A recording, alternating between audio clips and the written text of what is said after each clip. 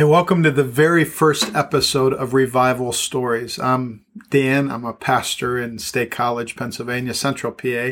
I'm a student of revivals. I love revivals. God has had me studying revivals, especially for the last decade or so. And I'm also a child of God who just longs to see hundreds of thousands of people added to the family of God, covered in His love, adopted into the family. And honestly, it's my hope that the stories you hear in this podcast will create whispers of the Spirit that lead to personal renewal, a growing desperation for corporate revival in the church, and a fresh expectancy for an awakening to the love of Jesus, that it would spring forth in every neighborhood of our nation. Praying for personal renewal, corporate revival, and spiritual awakening in every neighborhood in our nation. I believe that the next move of God is going to spring forth from neighborhoods. And it's also my hope that these stories, some of them will be biblical stories, some of them historical stories of revival, some of them personal stories, that these stories from myself and from others down the road will inspire us, perhaps even compel us to pray. Really, that's the main thing, is that it would cause us to pray with a heart of repentance, to go after God, to go all in for Jesus, and even to travail in prayer. That word travail is often used of somebody giving birth, going through the pain of labor in order to give birth, travailing in prayer. One of the last great revivals in the Western world took place from 1949 to 1952 in the Hebrides Islands. David Thomas writes, seemingly out of nowhere, a spiritual awakening swept across the islands of Harris and Lewis, replacing World War II despair and depression with earnest, zealous faith. Not long ago, David had come across a book on the Hebrides revival, and he was so fascinated that he flew to the islands in the hopes of talking to someone who had been alive during the revival. And he ended up meeting with 11 eyewitnesses in the very church where everything started.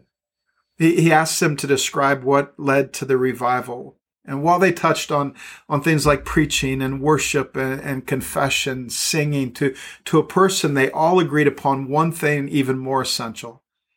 Thompson writes, they told of the attitude of brokenness and desperation that stirred Christians in that day, a spirit of necessity and audacity, a manner of prayer that could be daring and agonizing, and they called it travailing prayer. Travailing prayer. If you could talk to those 11, they would probably tell you that the Hebrides Islands at that time was a place that was about as dark spiritually as it could be. Addiction. Young people avoided church like it was the plague. Depression ran rampant. They would tell you how God put a burden on two elderly sisters for their neighbors, for their islands. So these two began to travail in prayer. And I can't tell you how often as I study revival that it seems like there's always two elderly women or men, two people who give it all they have in prayer. These two women prayed. They travailed in prayer 2 days a week from 10 p.m. until 3 in the morning, week in, week out. They just grabbed hold of God. Peggy was blind. Her sister, Christine, was crippled with arthritis. Neither could go to church much, but man, they could travail. Those 11 eyewitnesses might tell you about a night early in the revival when Duncan Campbell, a preacher, was preaching his heart out, but getting nowhere. The people were cold and content with their religion, but as he preached, he noticed a young teen near the front. He had only recently become a Christ follower, but his heart was so tender. As Duncan preached, the young man just wept, and the tears were forming a puddle around his boots. Campbell, in humility, stopped preaching and just asked this young man to stand up and pray. And in Campbell's words, just 3 sentences of prayer, and the power of God fell upon them in that church building. Formal Presbyterians, content with their religion, began to cry out to God. It's reported that night, every house in the community had at least one person who became a new follower of Christ. People were so hungry for God. And the single essential cause of this revival, according to 11 eyewitnesses, was travailing prayer. I have dozens of books on prayer in my library. You may be surprised to know that only a couple of the books written in the last 2 to 3 decades have even so much as a chapter on travailing prayer. If you want to read about travailing prayer, you have to read the old books, listen to the old sermons and books that were birthed in revival.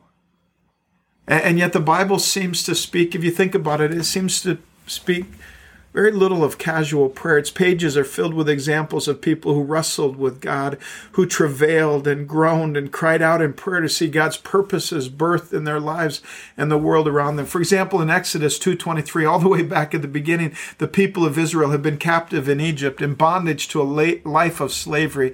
And it says, during that long period, the king of Egypt died, and the Israelites groaned in their slavery. They cried out, and their cry for help because of their slavery went up to God.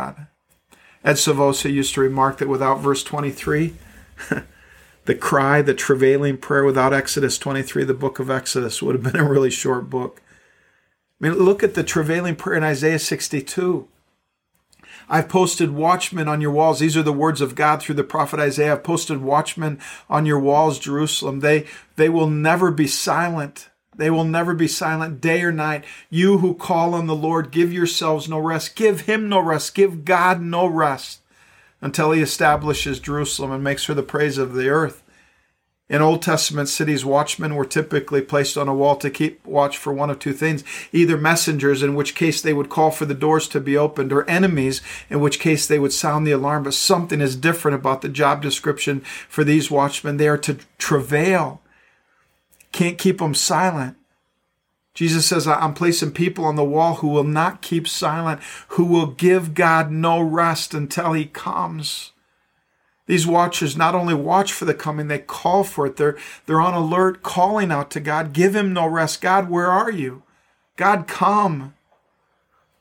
Who are the people in our day who will pray like this?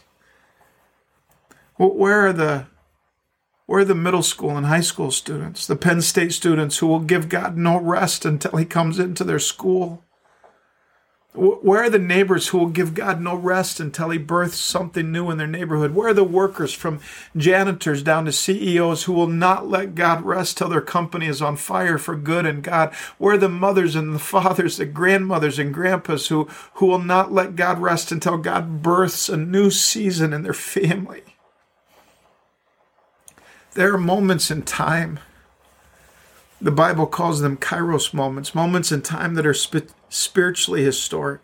And in the moment, it doesn't always seem historic, but the moments gather and they build, and then something happens. And I believe with all my heart, globally and locally, we're in one of those moments. I believe that history will record these days as a global moment for the kingdom of God, a season when a new chapter was birthed, if we will travail.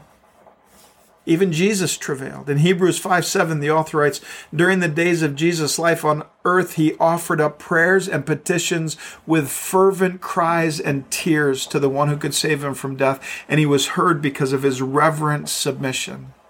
Fervent cries and tears. He travailed. Paul and Epaphras travailed for the church. In Colossians 4:12, Paul described Epaphras as, Epaphras is who is one of you and a servant of Christ Jesus, sends greetings. He is always wrestling in prayer for you that you may stand firm. He wrestled in prayer. If you don't like the birthing metaphor, how about wrestling? Like Jacob in the Old Testament wrestled with God.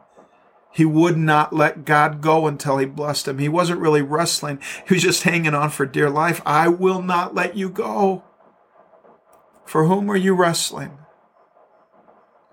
Paul was wrestling for the church in Galatia. In Galatians 4:19, he called them my dear children, for whom I am again in the pains of childbirth until Christ is formed in you. What if we were to travail in prayer for personal renewal? What if we were to travail in prayer for corporate revival? What if we were to travail in prayer for another great awakening to spring forth from neighborhoods and all across our nation? I've heard it said sometimes that we should pray like it depends on God and work like it depends on us. But I find that when I'm working like it depends on me, I rarely pray like it depends on God. Perhaps we also need to figure out what it looks like to work like it depends on God. Perhaps we need to come to God with a posture of brokenness, realizing that in the work, the very best thing I bring to the table is my desperate dependency on God, not my skills, not my capacities. Rebuilding always begins with be still and know that I am God. Revival always begins with be still and know that I am God. During the course of the coronavirus season in 2020, God gave me 3 words to convict and encourage and guide me. The first word I received while I had COVID-19, and it was simply that: be still. Let your hands grow slack. Quit trying to control what you can't control, Dan. I sense God saying deeply in my spirit, I've got this. Get your eyes on me. What I've put in your heart, I'm doing. The second word happened during the days surrounding George Floyd's death. We were in Minnesota for our granddaughter Maisie's birth, and God asked me to surrender the crowds. The third word came a few weeks later: surrender your voice. Now, for a leader who likes to preach to crowds, be still, surrender the crowds, and surrender your voice. My goodness, I didn't make those up. Not the words that I wanted. But at every point, I've had this growing conviction that those words have intention beyond me, that it's not just what he's doing in me, but that he's doing something in us so that he can do something through us. I do believe that a move of God is coming, one that will go beyond what we've asked for or imagined. And so I have not stopped praying, Lord, do it again. As we surrender to you the crowds, as we surrender to you our voice, as we open up our ears, as we quit trying to control what we were never meant to control, God, would you do it again? What you did in Nehemiah's day that amazed the people, would you do it again? What you did with Moses and the people of God, do it again. What you promised to Ezekiel as he looked out over a valley of dry bones, God, would you breathe your breath of life into your church again? What you did through that ragtag group of first Jesus-apprentices when they became known as the people who turned the world upside down, would you do it again? Oh God, what you did in the Hebrides Islands, what you did through Jeremiah Lamphere and the Great Prayer Revival, would you do it again? Mark Battison shares a story about J. Edwin Orr. Orr was one of the great revival historians of all time. God put such a passion on his heart for revival. Back in the 1940s, Orr was a professor at Wheaton College, and he took a group of students to England to study revival. One of their stops was the Epworth Rectory, where John Wesley was based. They spent time in his study. It's basically a museum, so all his books were there. The desk where he wrote his revival messages and gave leadership to a great move of God that in time became the Methodist Church. They went upstairs to Wesley's living quarters, and before they left, someone noticed 2 worn, smooth impressions in the wooden floor right beside the bed. Orr said that was Wesley. Wesley would kneel every morning for prayer, and for hours he would pray by his bedside, praying for his church, praying for his people, praying for his community, his nation, praying for revival. They left the bedroom and they went out to the bus. But as they were getting on the bus, Orr noticed one student was missing. Going back upstairs, he found that student kneeling in the knee holes, praying with his face on the bed. Oh Lord, would you do it again? Would you do it again? Orr placed a hand on the student's shoulder and said gently, "Come on, Billy, we have to go."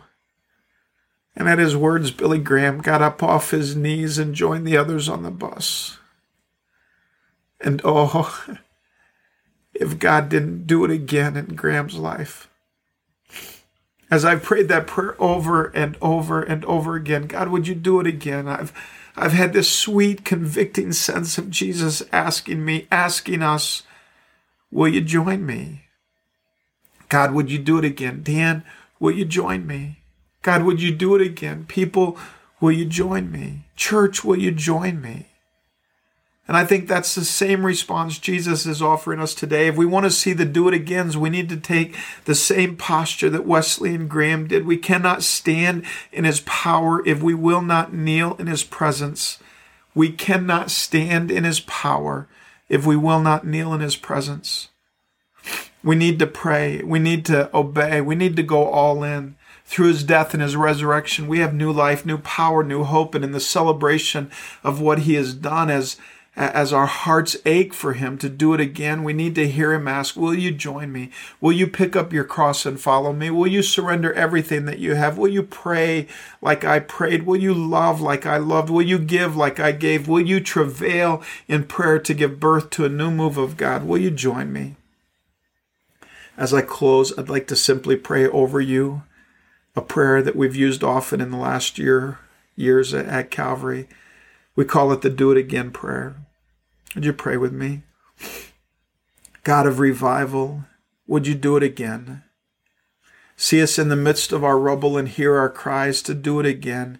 We confess our sins, the dryness of our bones, the rubble of our church, the brokenness of our families and our neighborhoods. Oh God, we need your gracious hand upon us. Would you do it again? Like the amazing rebuilding of Nehemiah's day, like your promise to Ezekiel to breathe life into dry bones, like the power of your Spirit that turned a ragtag group of Jesus-apprentices into those who turned the world upside down. Oh, God, would you do it again?